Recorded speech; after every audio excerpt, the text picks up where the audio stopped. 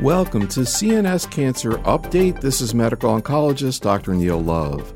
I met with Dr. Jim Vredenburgh to review recent major clinical and translational research data sets, and he began by reviewing two key issues in newly diagnosed patients with GBM: the use of MGMT status to determine prognosis and the use of frontline therapy with temozolomide and radiation therapy. Let me take the MGMT status first. It's clear that those patients that have an unmethylated promoter of MGMT have a worse prognosis. So those patients with a methylated promoter live longer, have a longer time to progression. The problem is we don't have any mediators of resistance that can reverse an unmethylated promoter. So it's very good research data, but it really is not used in day-to-day clinical practice. I think the most important bit of information that came was the 5-year follow-up from the initial EORTC and NCIC, the STOOP trial, in which at 5 years, those patients with both a methylated and an unmethylated promoter seem to have benefited from the addition of temozolomide. Of course, the patients with a methylated promoter benefited much more. Now, you mentioned the maturation of the STOOP data. Anything else you want to say about that, or any other data that's come out of upfront therapy? No, I think that the evolution of upfront trials is critical because it's clear in GBM, a effective therapy is going to be more effective when you use it in newly diagnosed patients. There's been a series of trials done with different agents being added to the backbone of temozolomide and radiation therapy, followed by temozolomide and the investigational agent. It's interesting that over the last 5 years, it seems the prognosis for patients with newly diagnosed GBM has improved because all those trials, the median overall survival is in the 18-month range, compared to the STOOP is in the 15-month range. I don't think any of those trials have clearly stood out as a significant leap forward for patients with newly diagnosed GBM. I think it's much more that we've learned to take care of these patients better. Perhaps it's patient selection for the clinical trials. I'm sure you see a lot of patients in referral who previously have gotten upfront therapy, including radiation and temozolomide. I'm not going to say errors or mistakes, but any things you see people doing in practice or not doing in practice in terms of upfront therapy that you think maybe could be improved on? I think that's a really important question, Neil. The most important thing is the whole issue of pseudoprogression. Following daily temozolomide and radiation, it's common for the MRIs to worsen. The patient is sent to a referring brain tumor center with clear tumor progression, and you go in and see the patient's tapered off their Decadron, they've returned to work. Yes, the MRI is ugly, but that's obvious pseudoprogression. So I think that there's been new radiologic assessment criteria that have been developed called RANO, Response Assessment in Neuro-Oncology. And what the RANO criteria recommend is to wait at least 12 weeks from the end of radiation before deeming a person clear progression to temozolomide. Now, if they're clinically worse and they're requiring more Decadron, well, then it is much more likely to be tumor progression. So I think that's really the biggest issue that needs to be sorted out in the community, is this whole issue of pseudoprogression. Yeah, I remember the think tank, we had some cases that happened. It's really amazing when you think about the implications of, not being aware of that. Particularly when there really are no other effective agents for GBM. So, that really is critical. It's nice to be able to be a clinician again, and take care of patients. What do we know about temozolomide in brain mets? We had a case at one of our case presentation sessions where one of the docs in practice utilized it, and I was like, I didn't know that. Is there any data on? There is some data on that, right? Absolutely. There was a study from Greece, a randomized study of whole brain radiation therapy with or without temozolomide. It was in non-small cell lung cancer, but the addition of temozolomide clearly improved the time to progression of the brain metastases. So I think it's an area for future study. I don't think it should be routine, but it's one of the few drugs that actually gets into the brain, so it makes sense to use it. Any situations where you might think more about using it outside a protocol setting? Well, I think one of the biggest dilemmas in medical oncology is what do you do with a patient with brain metastases that have progressed following whole brain radiation therapy? And if it's one or two lesions, that's great. You can take them to the OR, you can do stereotactic radiosurgery, but it's infrequent to be one or two lesions. Well, how do you treat those patients, particularly when their systemic disease burden is low, their quality of life is pretty good? So absolutely, I've recommended temozolomide in a number of situations, particularly patients with melanoma, since it has a little bit of activity in melanoma, and melanoma has a terrible propensity to cause brain metastases. But now you're talking about using it without radiation therapy. The situation I was referring to was a patient had brain metastases, was treated with whole brain radiation therapy, and then progressed. It's a real tough situation. Obviously, lapatinib is efficacious in those patients with HER2 positive breast cancer who develop brain metastases. But for all the other patients, there really aren't that many active agents. I've been encouraging them to study Abraxane or Doxil, some of the lipid-soluble agents. But temozolomide is a very reasonable option in those patients. What I was clarifying is, now the Greek study, was that in patients who were not getting radiation therapy? I think you said it was with radiation therapy. So we have data with radiation therapy, but you're saying maybe consider it without radiation if somebody can't get any more radiation. Absolutely. The Greek study was done in patients with non-small cell lung cancer at their initial presentation of brain metastases. What's interesting, it was a relatively small study, and that has not really become standard of care, even though the data was pretty good. So I think most physicians are more predisposed to consolidating them with stereotactic radiosurgery. But I think it's an area of investigation that needs to be followed. But just to clarify, you're talking about the possibility of using it in practice either with radiation therapy or without? I think that temozolomide for patients with brain metastases has potential activity both in combination with radiation therapy or in that desperate situation where a patient has already had whole brain radiation therapy and then progresses, where there really is nothing that may be efficacious. That's where temozolomide can really slow things down. I guess maybe another thing would be to look at the underlying disease. Is it mainly brain mets? Is it a disease that's known to be very rapidly progressive or more indolent? I guess you could think about that stuff. Well, I think that's important as well. Temozolomide really doesn't have any efficacy against breast cancer. But when you treat patients with breast cancer and brain metastases, it actually has produced some responses and control of the brain mets for a while. Well, why is that? Because you get such good concentrations in the brain.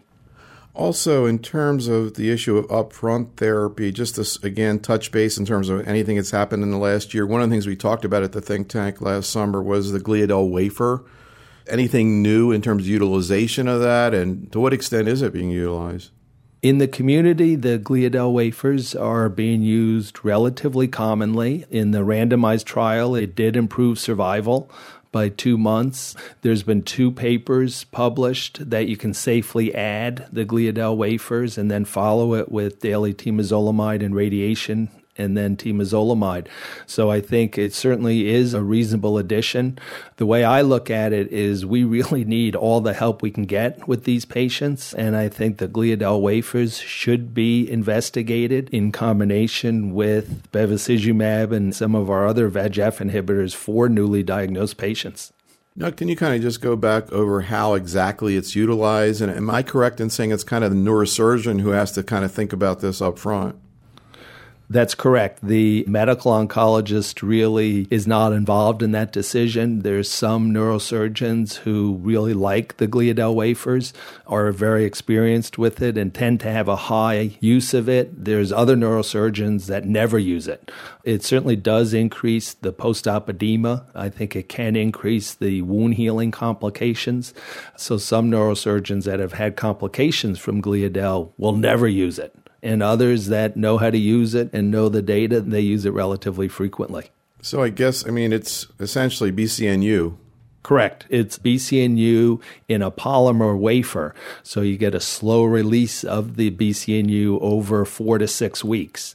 And one of the things about GBMs is they always recur locally. So it does make sense to use a therapy that will treat those residual tumor cells locally. And Gliadel is one of them, and I think that's why it did improve the survival. It's interesting, speculating, combining it with something like bevacizumab, maybe he's going to have an edema effect.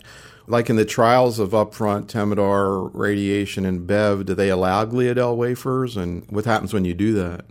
No, they don't. So patients that receive Gliadel are excluded from many clinical trials, including the trials of bevacizumab for newly diagnosed GBM. The concern is that you'd have further problems with wound healing, wound dehiscence, but we're actually trying to get a trial going that looks at patients with newly diagnosed GBM where they get their craniotomy, they have Gliadel placed, they follow that with radiation, temozolomide, and bevacizumab, and then temozolomide and Bev after. I would think that wound dehiscence and even wound problems would be pretty uncommon, but how common are they, and what about Bev? I think that wound healing is a major concern with Bev in brain tumor patients, and a lot of that, Neil, has to do with the additional complications that most of them are on dexamethasone. So they already have some inhibition of wound healing, and I think it really takes well-controlled clinical trials to understand the extent of it. In our trial of 125 patients with newly diagnosed GBM, we only had one patient that had wound dehiscence that had to go back to the OR and had to come off trial. So I think it's relatively uncommon as long as the physicians are smart about caring for that patient. I'm thinking about wound healing with this situation. I mean, the brain itself wouldn't have wound healing, or does it? I mean, I guess I would assume it's kind of the skull, or what's actually healing? The skin? I think there's two issues with wound healing. The first one is the brain around the area of the tumor resection. You would worry that with Gliadel there, a lot more edema, a lot more capillary leak. With the addition of bevacizumab, would they bleed more? And I think we just need trials to determine that. But the major wound healing, wound dehiscence, comes from the scalp healing. And because the patients are on high-dose dexamethasone, if you add bevacizumab too early, then you have a much higher incidence of wound dehiscence. Interesting. I mean, the rule of thumb we've seen in a lot of tumors, including colon, is 6 to 8 weeks. Is that the way you all approach it?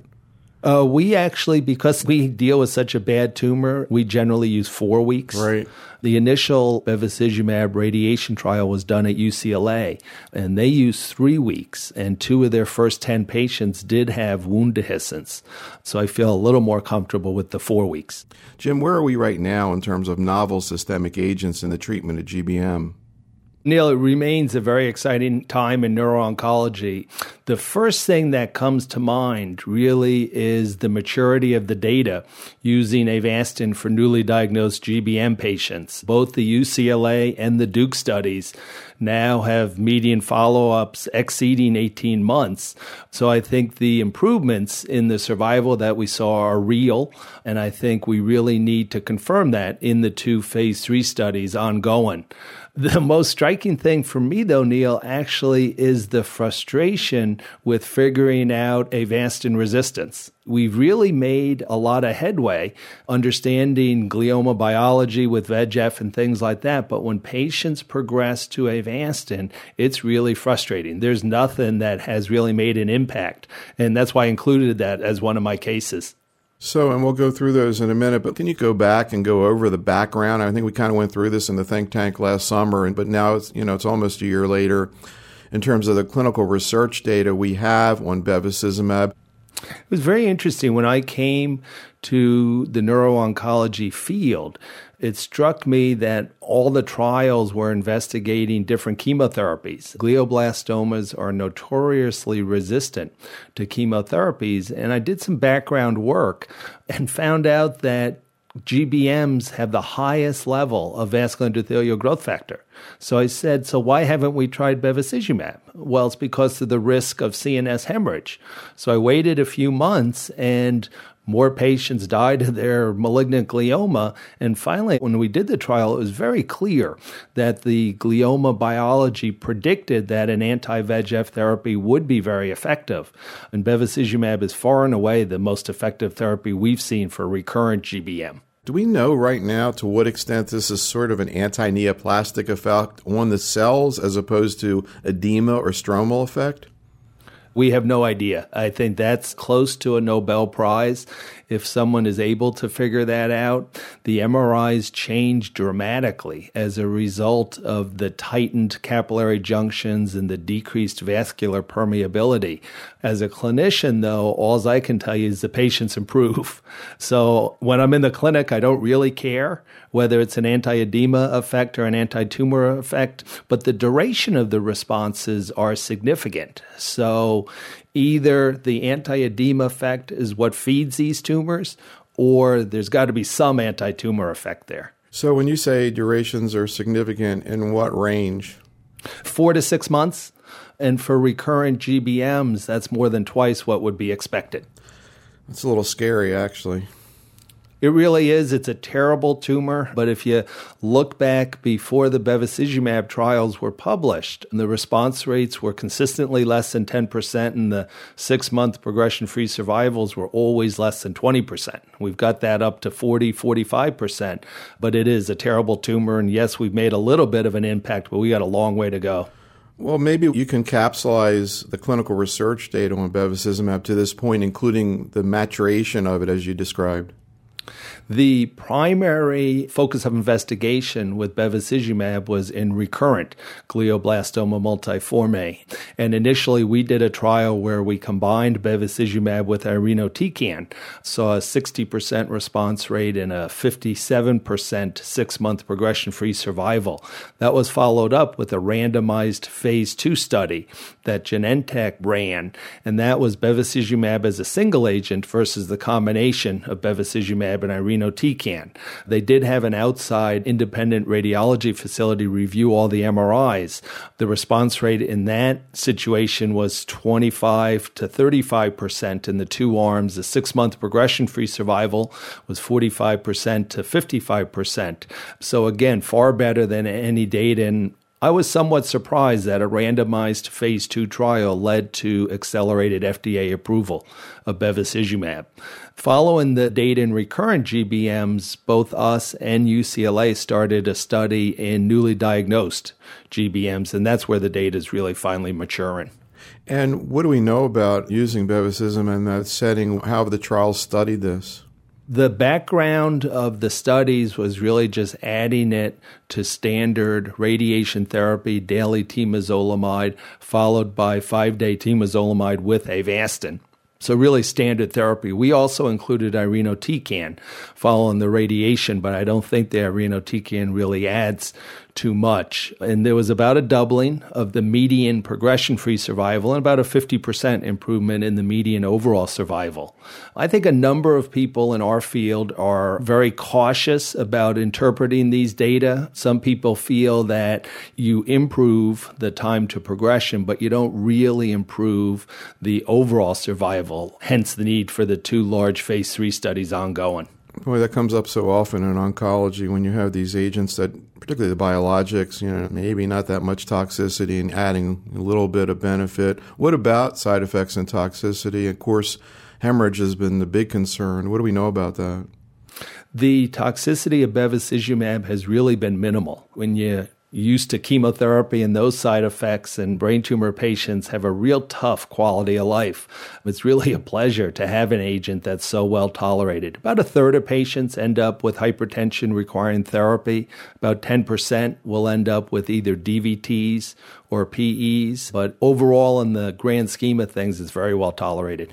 So in your own practice outside of a protocol setting, how are you using bevacizumab right now? We still do combine bevacizumab with chemotherapy. I don't think that the addition of chemotherapy is going to detract from the efficacy of bevacizumab, and it may add a little bit to the efficacy, depending upon the patient's prior treatment, will determine what chemotherapy we add to the bevacizumab. For those patients who have a decreased performance status or really would like to avoid chemotherapy totally, I'm fine with just using single-agent bevacizumab. Now, what about using it up front with radiation therapy and temozolomide?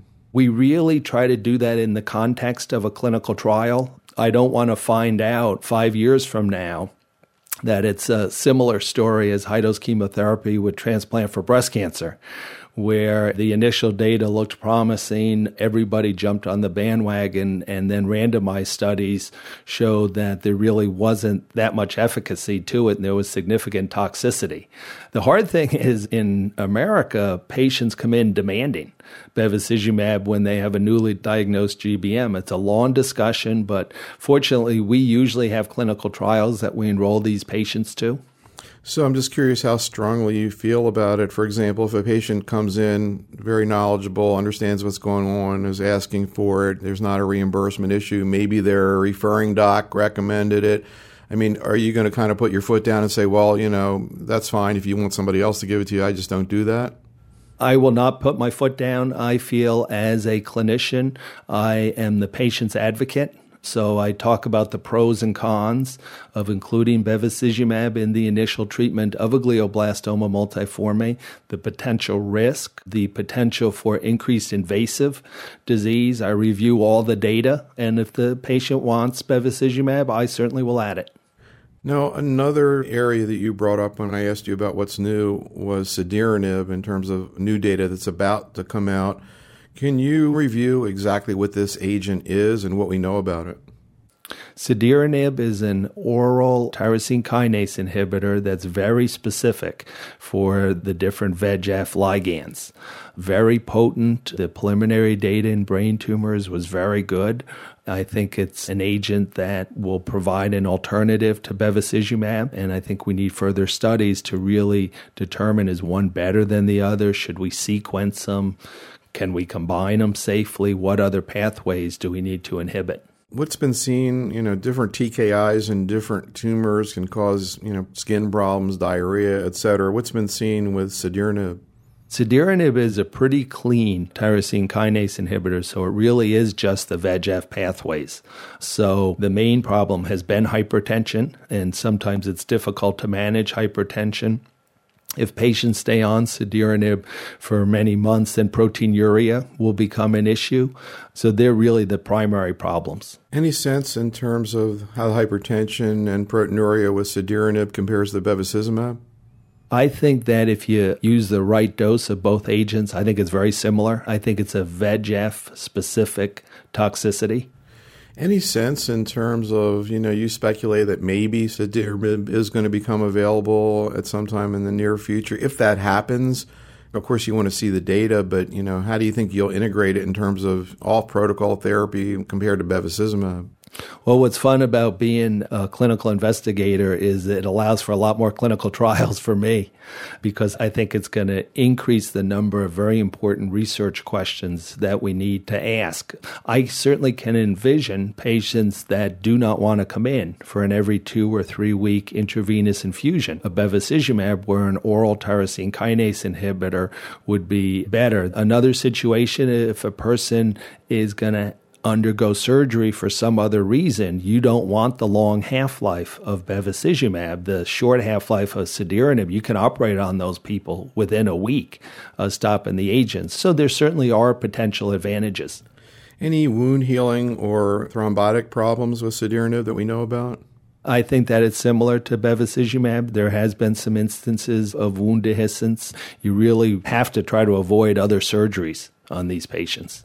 So I'm just thinking back to our think tank again last summer in terms of the things that we talked about and the things that I got my eyes open about before we get to your cases. And the other one that I was remembering, because I never heard of it before, was the whole issue of the, quote, integrins and the agent selingitide. Can you review what we know about that? And again, if anything's happened in the past year that's important to know about in that regard. The integrin pathway is really critical for neovascularization, for invasiveness. Selingitide is a non-toxic inhibitor of the integrin pathway, and there is a large phase 3 randomized study ongoing right now in newly diagnosed GBM patients of plus or minus selingitide to the backbone of standard temozolomide and radiation. I'm not aware of any early promising data.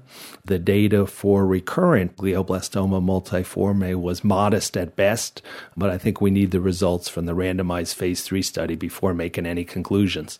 What is exciting, Neil, is actually thinking about combining the integrin inhibitors with the VEGF inhibitors. Now that is potentially very synergistic, and we're hoping to get those studies going. Why don't we talk about your patients, beginning with your 43-year-old person with low-grade astrocytoma? The reason I included the low-grade case was it's really very controversial. Low grades are not nearly as common as malignant gliomas, and oncologists always want to treat a patient that they do a consultation on. And I think the most important thing about low-grade tumors is there is no therapy that prolongs a patient's survival. So you really have to focus on quality of life to determine when to treat the patient or when not to treat the patient. So this was a young person that had a resection back 2 years ago whose tumor progresses. The patient really was asymptomatic, and I saw the patient in consultation. The patient actually had a good re-resection, and I told the patient that the patient should be observed, have routine MRIs, and if the patient develops symptoms, then to consider either radiation therapy or temozolomide therapy. When I called the oncologist, he was very upset that I didn't recommend a treatment for the patient. The patient was sent to me to recommend a treatment. And I said, I wish we had a treatment that improved this person's survival. But all the data on low-grade gliomas is that you prolong the time to progression, you can improve symptoms, but you don't prolong the overall survival. So I recommended a watch and wait approach, and the patient was delighted with it. So now this person, and the initial resection was not that long ago, only in 2008. Right. The median time to progression is about 3.5 years. So this does make you a little bit worried that this patient has a more aggressive low-grade glioma.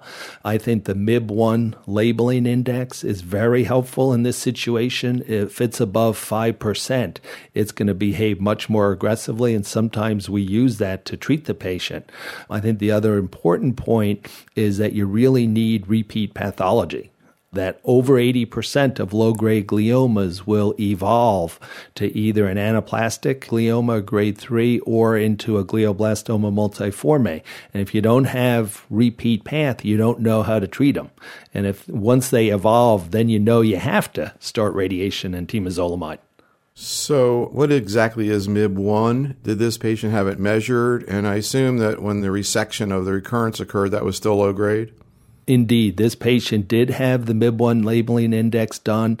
What the MIB1 labeling index is it's kind of a determinant of the percentage of cells in mitosis. So it's like the Ki-67 labeling. This patient's initial MIB1 labeling was less than 1%, which is very good. That tells you it's a very slow-growing low-grade glioma. When the patient was re-resected a couple months ago, it was 3%. So it makes you a little more worried, but I always use a cutoff of 5% as that tumor is really starting to evolve to a higher grade glioma.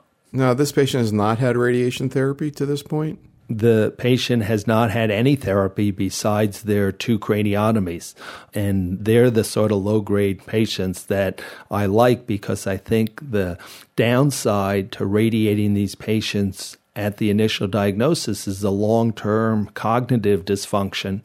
And yes, the patient stays in remission for a little bit longer, but then they have to deal with the long-term consequences of high-dose radiation to the brain.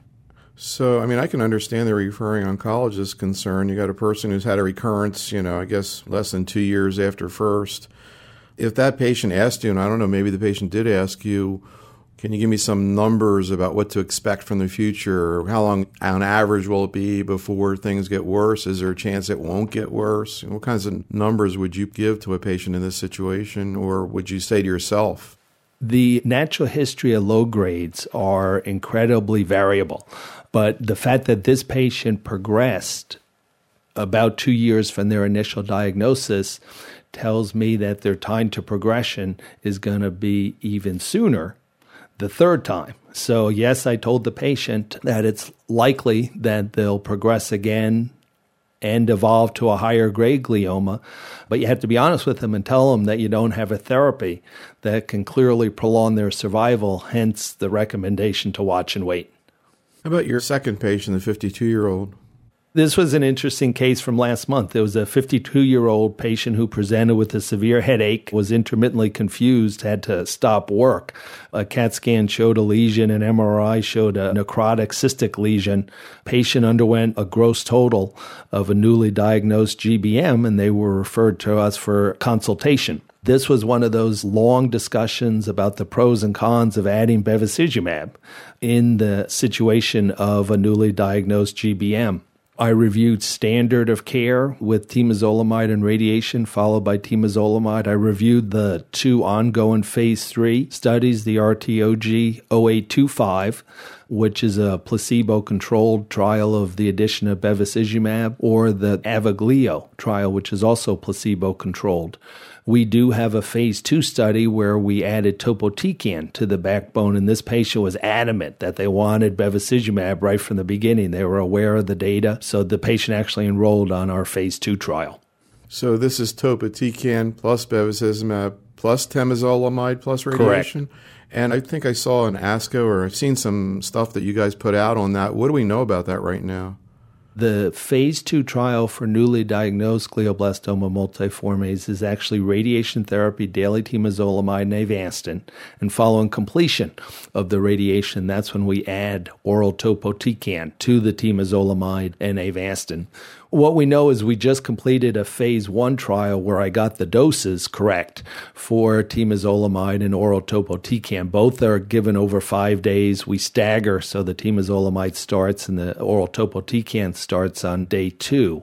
Very well tolerated. It did not add much to the myelosuppression. In the lab, the addition of oral topotecan is very synergistic with bevacizumab because the topotecan is actually a potent inhibitor of HIF-1 alpha. So that's where we kind of got the initial concept from a few years ago, and I just wanted to make sure that it was tolerable in the clinic, and now we're doing a study. Now, where is this patient right now? The patient is in the middle of their radiation therapy. Temodar and bevacizumab has not had any complications and is due to start the temozolomide, topotecan, and bevacizumab in about 4 weeks. Interesting. How about your 38-year-old? The last case is really the bane of a neuro-oncologist's existence. So this is a 38-year-old patient who had a very good prolonged response to a bevacizumab-containing regimen, who subsequently progressed, responded to a different chemotherapy and bevacizumab for a very short period of time, and now has progressed again. So really it's a bevacizumab failure. How do you treat this patient? There are a number of these patients that have adequate performance status, reasonable quality of life, that we really need new therapies to understand bevacizumab resistance. A lot of these patients are excluded from clinical trials. A lot of the companies don't want bevacizumab failures because they do so poorly. Our dilemma in the clinic is we need agents that are effective for bevacizumab failures. So we're really caught in this quandary. And this is one of the few patients that actually I combined imatinib, hydroxyurea, and bevacizumab, so inhibiting both PDGF and VEGF, and the patient had a marked improvement. It's not a common scenario, but I'd say about 1 in 5 will really benefit from the dual inhibition of both VEGF and PDGF. No, this is off study? This was off study. I'm trying to get somebody interested in a study of inhibiting VEGF and PDGF, but have not been successful so far. So how long has the patient been on treatment? 6 months. And actually, I guess this patient is now more than 3 years since diagnosis. I guess that's pretty unusual. It is unusual, but we're seeing a lot more of these patients because of bevacizumab's activity in recurrent GBM. The median time to progression is in the 4 to 5 month range, but we're seeing a lot of people who benefit for more than a year.